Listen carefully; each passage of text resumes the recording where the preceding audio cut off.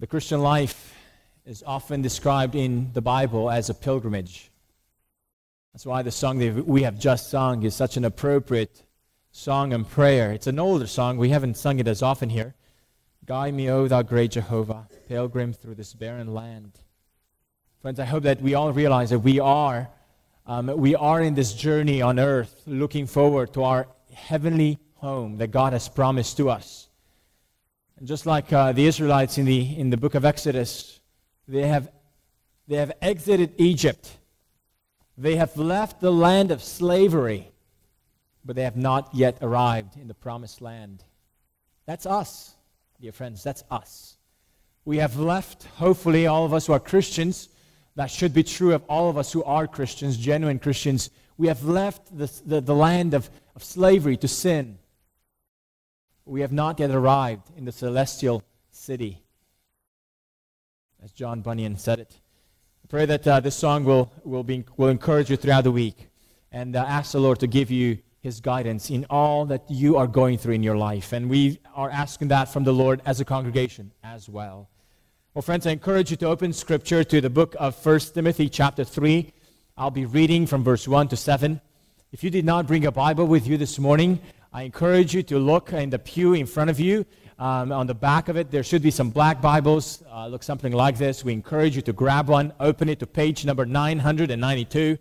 If you don't have a Bible, or if you don't own an ESV Bible, we'd love for you to use these Bibles, take them home, have them. We'd love for you to be yours, and hopefully we encourage you to read it, and we pray that it'll be a blessing to your soul.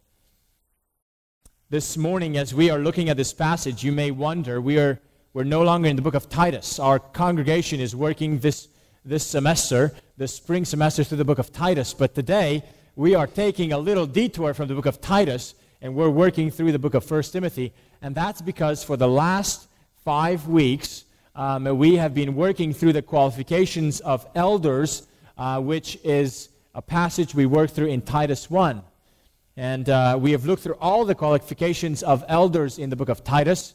But there are some extra qualifications in the book of Timothy.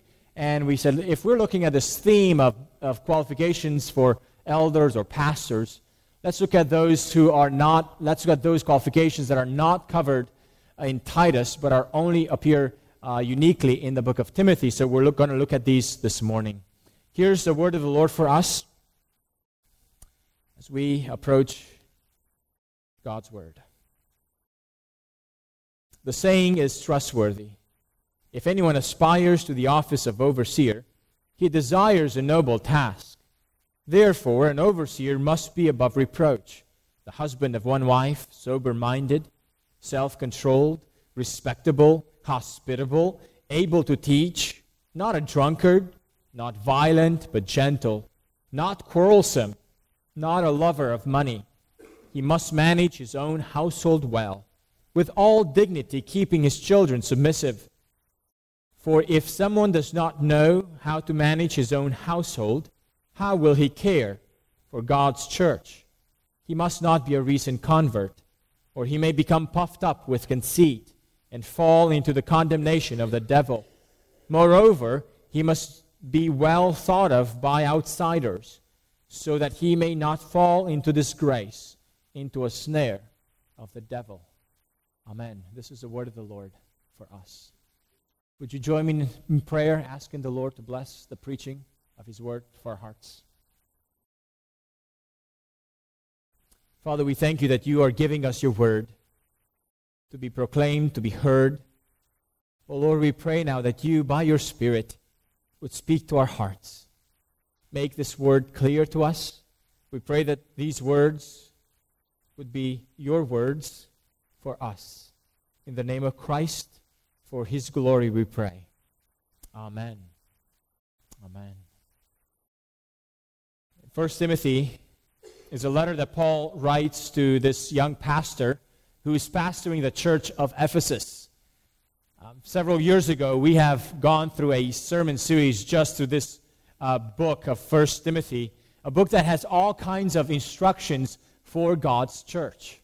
And the passage we just read, the instructions relate specifically to how the church should think about those whom it calls for spiritual leaders, for pastors, for overseers, for elders. The word that we have here for this office is the word of overseer. Look at verse 1. The saying is trustworthy. This expression is an expression that Paul uses elsewhere. Actually, he uses it a total of 5 times in the letters of Timothy and to Titus. It's a phrase by which Paul emphasizes the goodness of what he is about to say. This saying is trustworthy. Now, we don't know if Paul is the one who came up with the saying, or this saying was circling around in the community. So Paul simply says, this saying that is going around, or this saying I'm about to say, is good, is trustworthy. And what's the saying? The saying is, if anyone aspires to the office of overseer, he desires a noble task. Friends, being the overseer or an overseer for the church is a noble task. The office of overseeing is not simply the notion that we would have today as someone who might be a trustee or a board of directors. That's not the idea. Those titles often communicate a very wrong idea of what the office of an overseer is for the church. Being an overseer over the life of the church is not about making decisions in a board meeting or signing off documents on behalf of the church.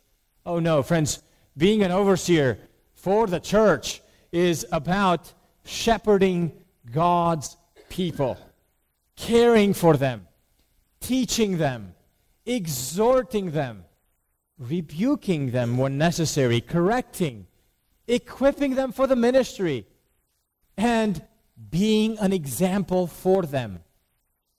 This task is a noble task.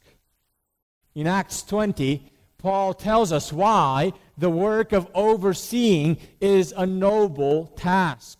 Because overseers are called to shepherd the church of God.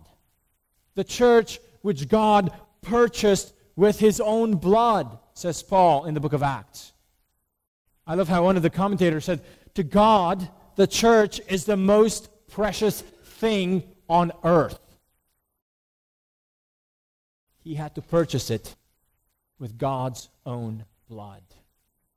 Friends, if you're visiting with us this morning and you may not think very highly about the church, perhaps you're even skeptical. Someone invited you this morning to church and you're not really sure if this is your thing you should be worried about or this is the thing you should be pursuing. This idea of church, friends, just realize, perhaps you're a Christian and you just have a very low view of the church. You think you can be a really good Christian apart from belonging to the church. You have a very low view of the church. Friends, if any of these describe you, realize that to God, the church is something very precious. God gave the blood of his own Son for the church. So therefore, those to whom God entrusts the office of overseeing, this reality he calls the church, oh friends, that is a very noble, that is a very weighty responsibility. This responsibility requires men who are called by God, men who have a desire to be in this role, but also men who must be examined and tested regarding their personal life. It requires men who meet the qualifications that God has written and determined for this task. Look at how these qualifications in this passage are introduced. Look at verse 2. Therefore, an overseer must be. Must be. Look again at this phrase in verse 7. Moreover, he must be. Did you get that? Actually, between these verses, between verse 2 and verse 7, the translators repeat this verb must be a few more times to carry the heavy tone of these requirements must be there. We can't treat them lightly. Oh, friends, do you hear the tone of urgency in making sure that the elders, the pastors of a church, the overseers of a church are men who meet these qualifications? I wonder why such a strong emphasis. Why so many times we have this focus on must be? Is it perhaps because one of the areas where a church can fail and reap tragic consequences long term is to affirm men for that office who do not meet these God-given qualifications? Oh, friends, church leadership is not having trustees or board members. It's not about that. There are constitutions that have these offices there and give unbiblical responsibilities for those roles and put men in those roles who don't meet the biblical qualifications. Such churches are in great peril long term. By God's grace, we have been working through a constitution that gets us closer to the biblical language. But realize that God wants us. I love how one commentator said, God wants us to know that a properly qualified elder is a non-negotiable requirement for the government of God's household. That's why, dear friends, for the past few weeks, we have gone in very slow motion. Perhaps the slowest motion we've ever gone to in working through a passage of Scripture. Through 5 verses, we've taken 5 sermons. Today we're looking at a separate passage to complete this mini topic, if you will, about qualifications of elders. Many of the qualifications that Paul has given to Titus already appear in the book of 1 Timothy in various ways, various different words, but there's so much overlap between these lists. And yet there are at least 3 other qualifications that only appear in Timothy and not in Titus. So what we want to do today, we want to look at these unique qualifications that appear only in 1 Timothy 3 so that we complete our sort of study of these qualifications for elders. Now here's 3 qualifications. By the way, we will not be going exegetically through this. We will not cover everything in this passage in 1 Timothy 3. We will only cover these qualifications that don't show up in Titus. So here's the first one. An elder must not be quarrelsome. Look at verse 3. In this list of negative qualifications, which we also saw in Titus, he says, not a drunkard, not a violent, but gentle, not quarrelsome. Not quarrelsome. This word can also mean contentious or not contentious, not provoking strife. Friends, do you realize that the Bible says that provoking strife is a fruit of our sinful passions? Book of James. What causes quarrels and what causes fights among you? Is it not this, that your passions are at war within you? My friend, are you in an argument right now with someone? Well, not right now physically in the act of arguing, but are you in somewhat of an argument with someone these days? You realize that the cause of that could be your passions that are at war within you. When others sin against us, we have a tendency to respond sinfully. Because we are sinners, after all. And one of the ways we can respond sinfully is by starting a fight of words, becoming argumentative with someone else or others. Friends, this can happen in our families. This can happen among friends. This can happen in the workplace. This can happen even in the church. It shouldn't be this way. As a matter of fact, the book of Proverbs has some very, very strong warnings against people who sow discord among the people of God. Book of Proverbs 6 says, there are 6 things that the Lord hates, 7 that are an abomination to Him. Whenever you have that introduction, there's this amount of number of things the Lord hates, but there's one more extra thing that the Lord really hates. The focus is on that extra thing. Of course, all things, all the list. So here's a list of 6 things, and then the 7th. The 6 things the Lord hates. Haughty eyes, a lying tongue, hands that shed innocent blood, a heart that deceives wicked plans, feet that make haste to run to evil, a false witness who breathes out lies. Those are 6 things the Lord hates. And here's the one that's an abomination to the Lord. And one who who sows discord among brothers. Wow. It's an abomination to the Lord. God hates division and fighting among His people. Friends, if you're a Christian, ask yourself, are you a person inclined to sow strife? Inclined to cause tension? Prone to start an argument? This is a matter for all Christians to guard against. For all of us, friends. But it's especially a key qualification for elders. 2 Timothy 2, the passage we read earlier. And the Lord's servant must not be quarrelsome. Black and white. Those called to oversee God's church must show a track record of not being quarrelsome.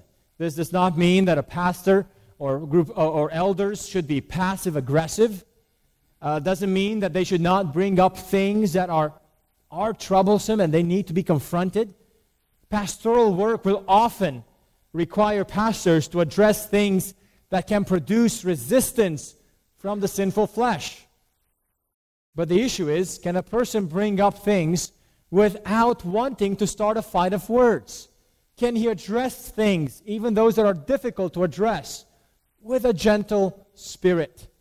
So here are some application questions for us to consider about people we might consider for elders.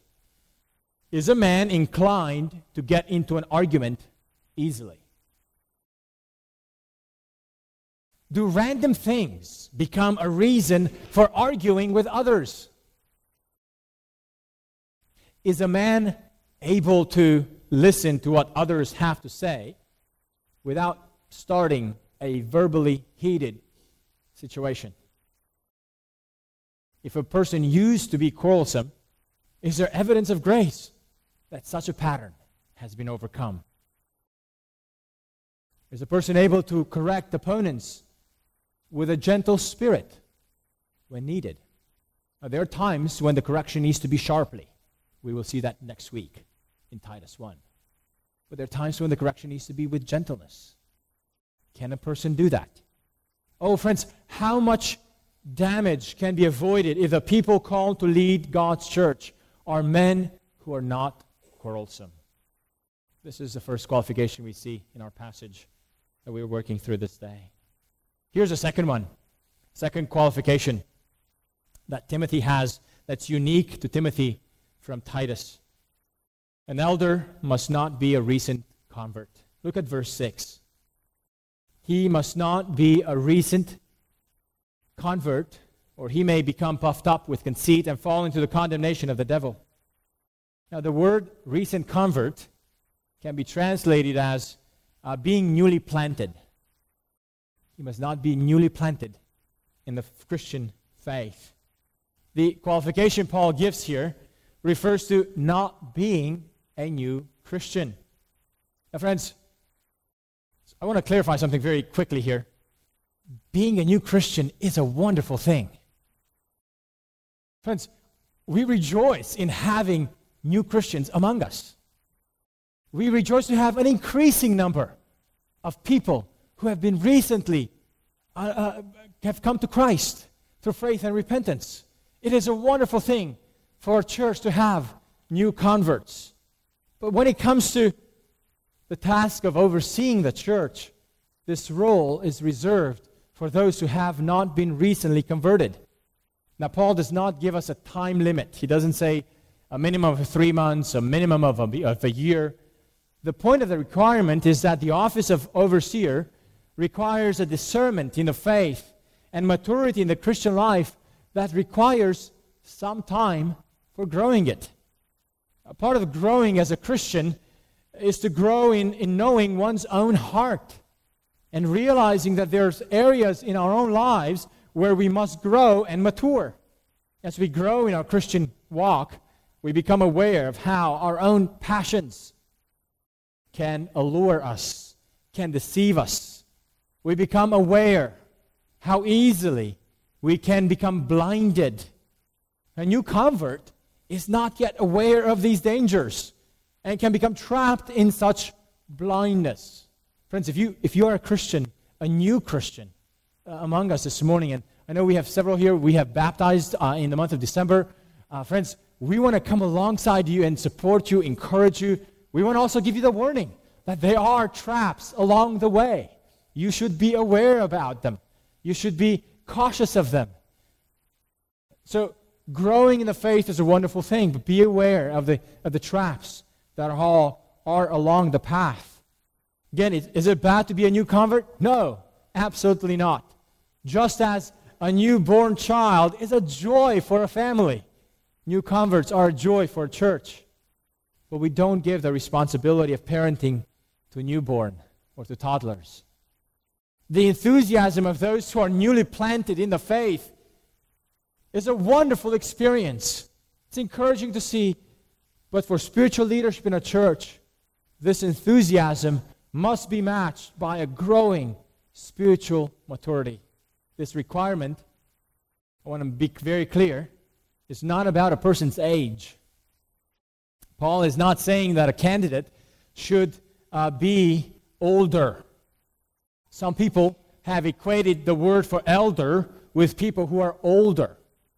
When it comes to the office of eldering, shepherding, overseeing, there's no limit or qualification that somehow young men cannot meet the qualifications for this office. Age is not among the qualifications for eldering. We know that from the book of Timothy. From Timothy in particular, he had this problem in his pastoral work in Ephesus.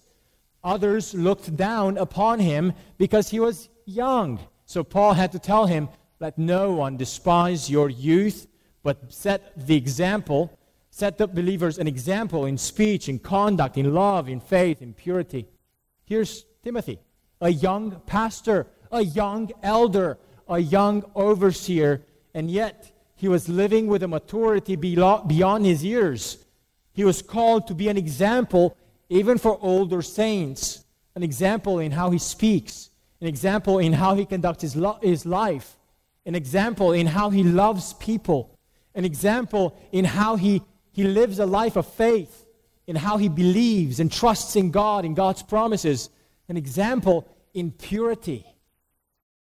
Well, friends, I pray that God would bless our congregation with young men who can be an example for the rest of the congregation. Young men who have a maturity beyond their years. Paul wants to be sure, though, however, that the qualification for elders is that a person should not be recently converted. Paul identifies one danger why we should not affirm as overseers those who are recently converted. He says, he may become puffed up with conceit and fall into the condemnation of the devil. What does it mean to fall or to become puffed up with conceit? What does that mean? It means becoming blinded, foolish, or proud. Pride, dear friends, has ruined a number of the angels in heaven who rebelled against God because of their pride. We are told that before destruction happens, pride shows up first.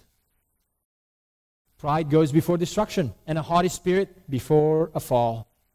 I love the words of J.C. Riley, or Ryle, in his very short book entitled Thoughts for Young Men. I highly commend that book for all our members, especially for our young men. He says at one point, pride sits in all our hearts by nature. We are born proud. Pride makes us rest satisfied with ourselves. Think we are good enough as we are.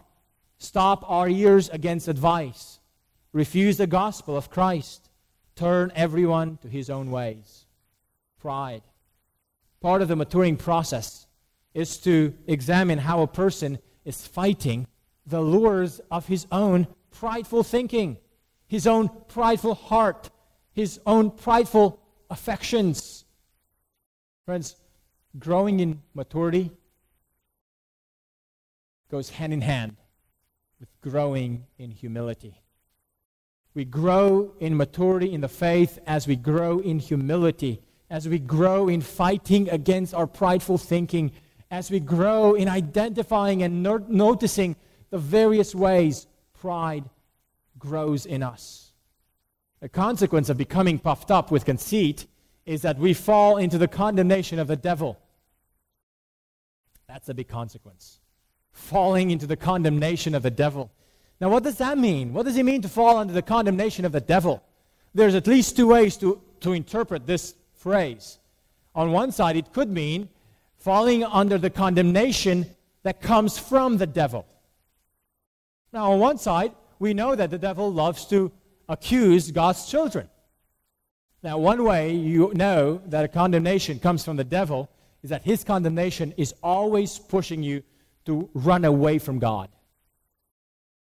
The devil never condemns you for the purpose of bringing you to repentance.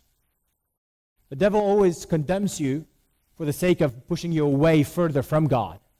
Now, the Holy Spirit also condemns us or convicts us, and it looks like condemnation, but he always does it with the purpose of bringing us back to the Lord, bring us back to God. The devil can condemn those who fall into various sins in a way with the motivation of pulling them or pushing them further away from God. This might be one possible interpretation. Another possible interpretation is that this condemnation of the devil is the same condemnation that the devil received.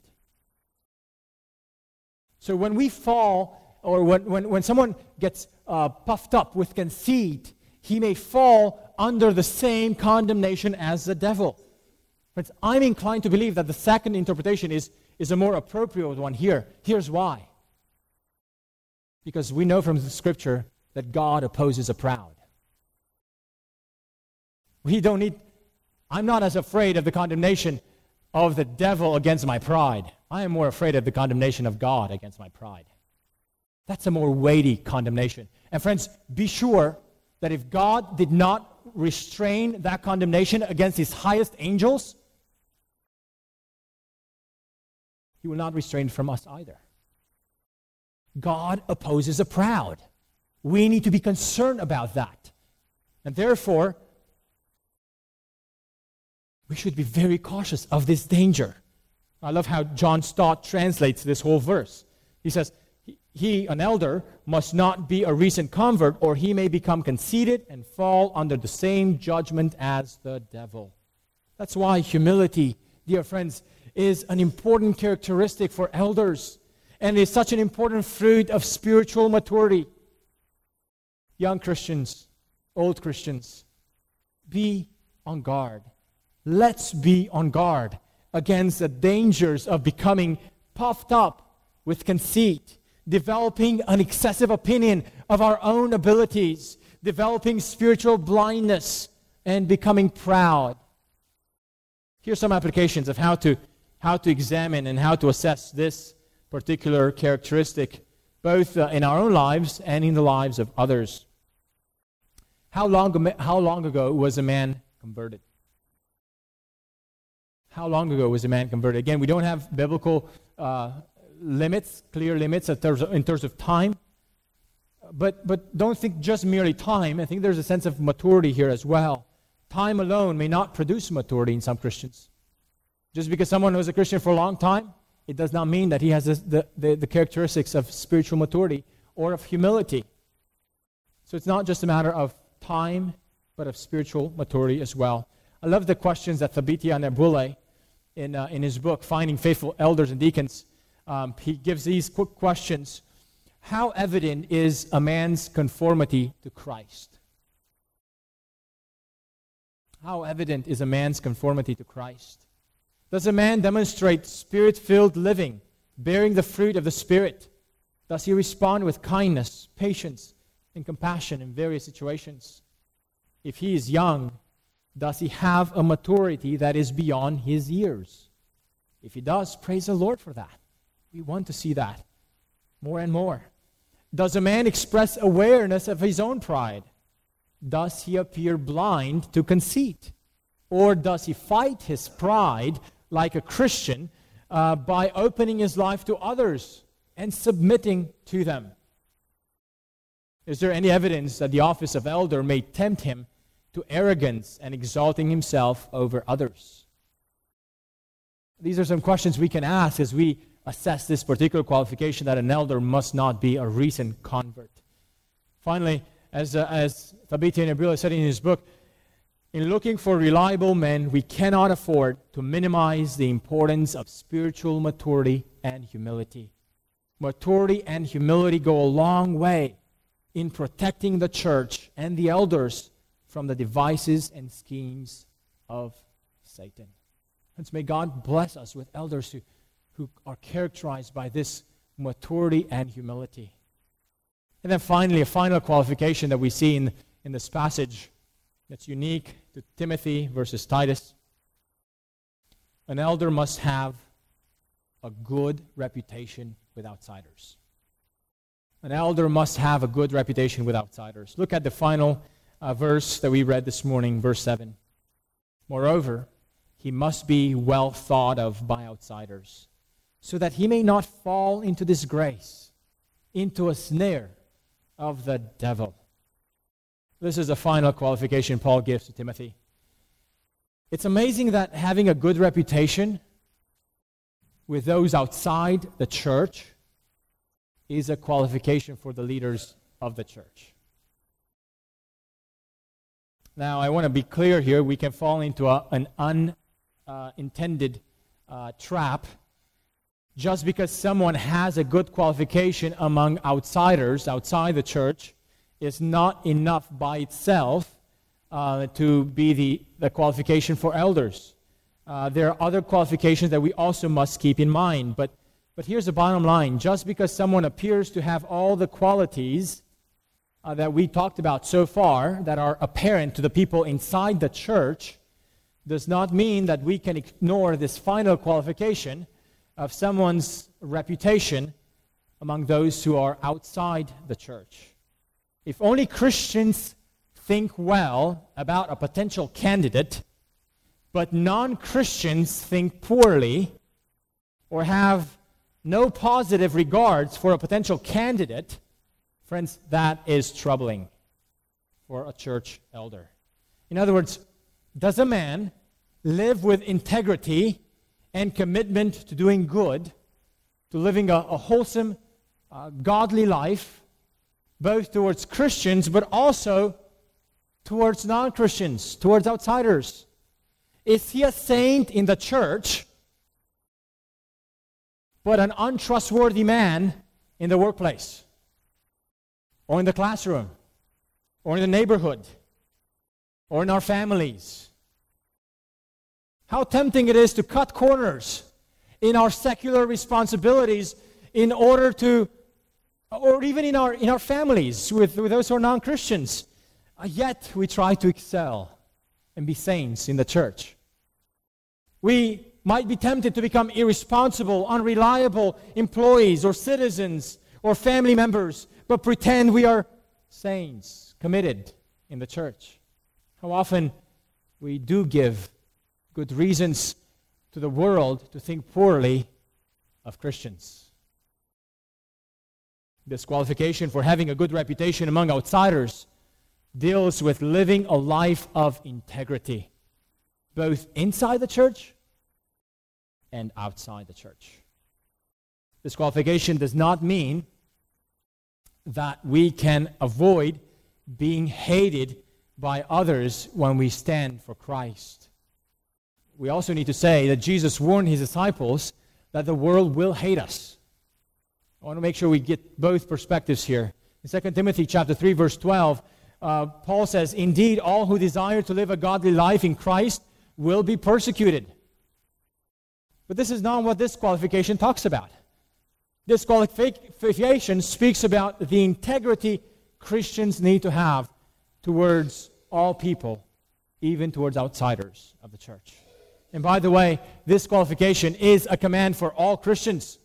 In Titus 3, verse 1, Paul tells Titus to remind Christians to be submissive to rulers and authorities, to be obedient, to be ready for every good work, to speak evil of no one, to avoid quarreling. to be gentle, and to show perfect courtesy toward all people. You hear that? Toward all. 1 Peter 2:12, keep your conduct among the Gentiles honorable, so that when they speak against you as evildoers, that means they most likely might attack us and accuse us falsely, they may see your good deeds and glorify God on the day of visitation. In other words, all believers are called to have a good reputation with outsiders. Yet, when it comes to the elders of the church, it is a qualification.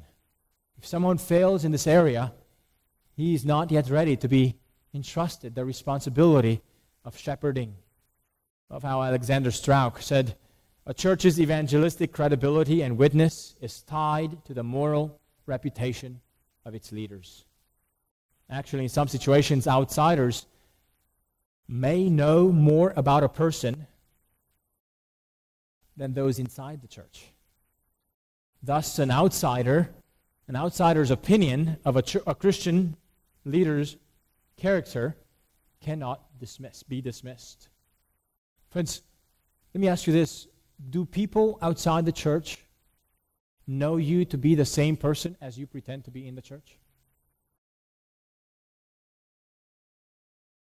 They may not know the same degree of details. I get that. But is there an overlap? And is there a synchronizing between the two?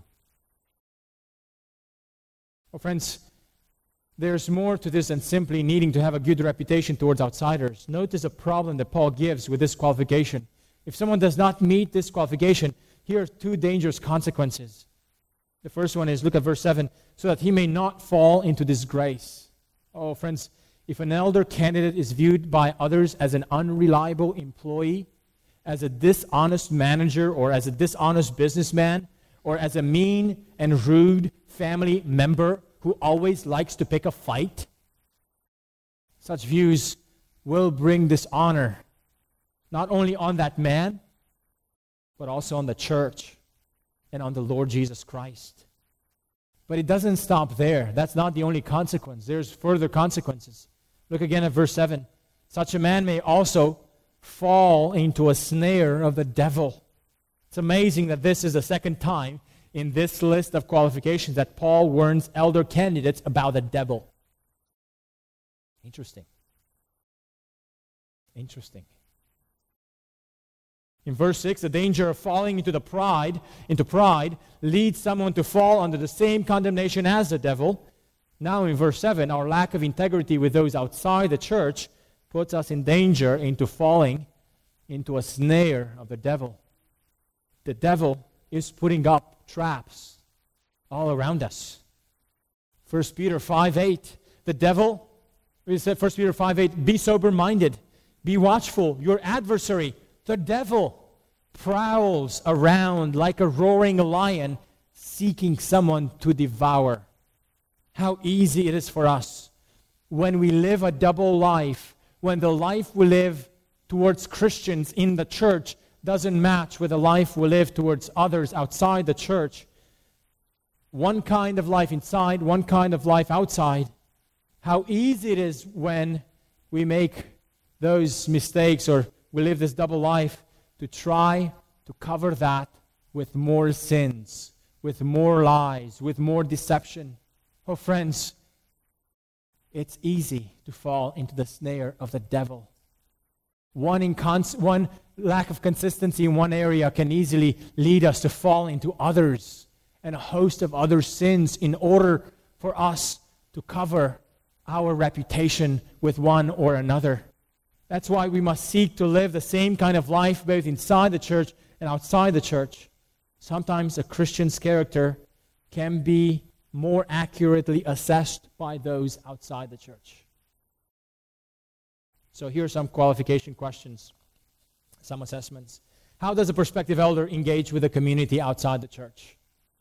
Would people outside the church recognize this person as being the same person as people in the church claim him to be? What do people at work think about a prospective elder? What do his neighbors think about a prospective elder?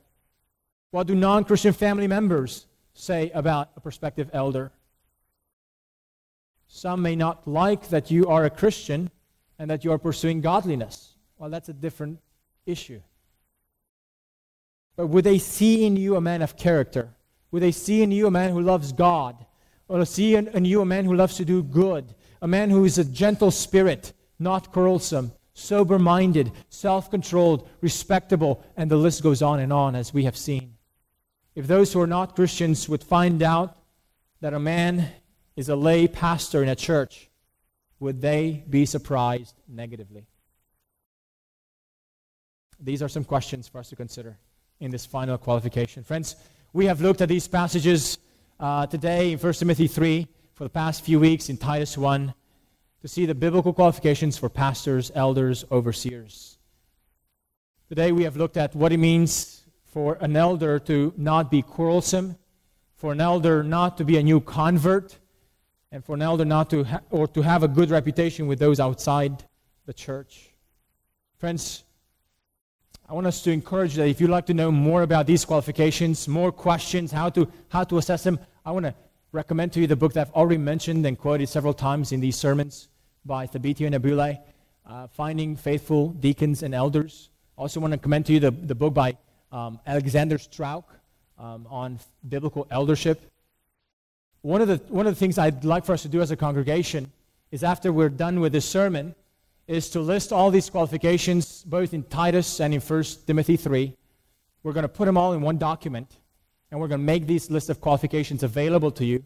And we might even select some of the top assessment questions and put them in a document for you, so you can actually have it all compiled in one document, so you can meditate on it, have it available as a tool, so that when we think about who might be the men that God calls among us to join me in shepherding you as a congregation, we might have this as a resource so that God's word would be a guide unto our feet. We ask the Lord to be the one who guides us in this process, but we also recognize that God has given us instructions about this matter, and we want to be faithful, and we want to equip you with how to think about it in a biblical way. In a very real sense, dear friends, you realize that from this point forward, the whole church will become the pastor search committee. And we've been working through this list of qualifications slowly to equip you for this task. We pray that God, by His Spirit, will lead us well, because this matter is so important. Would you pray with me?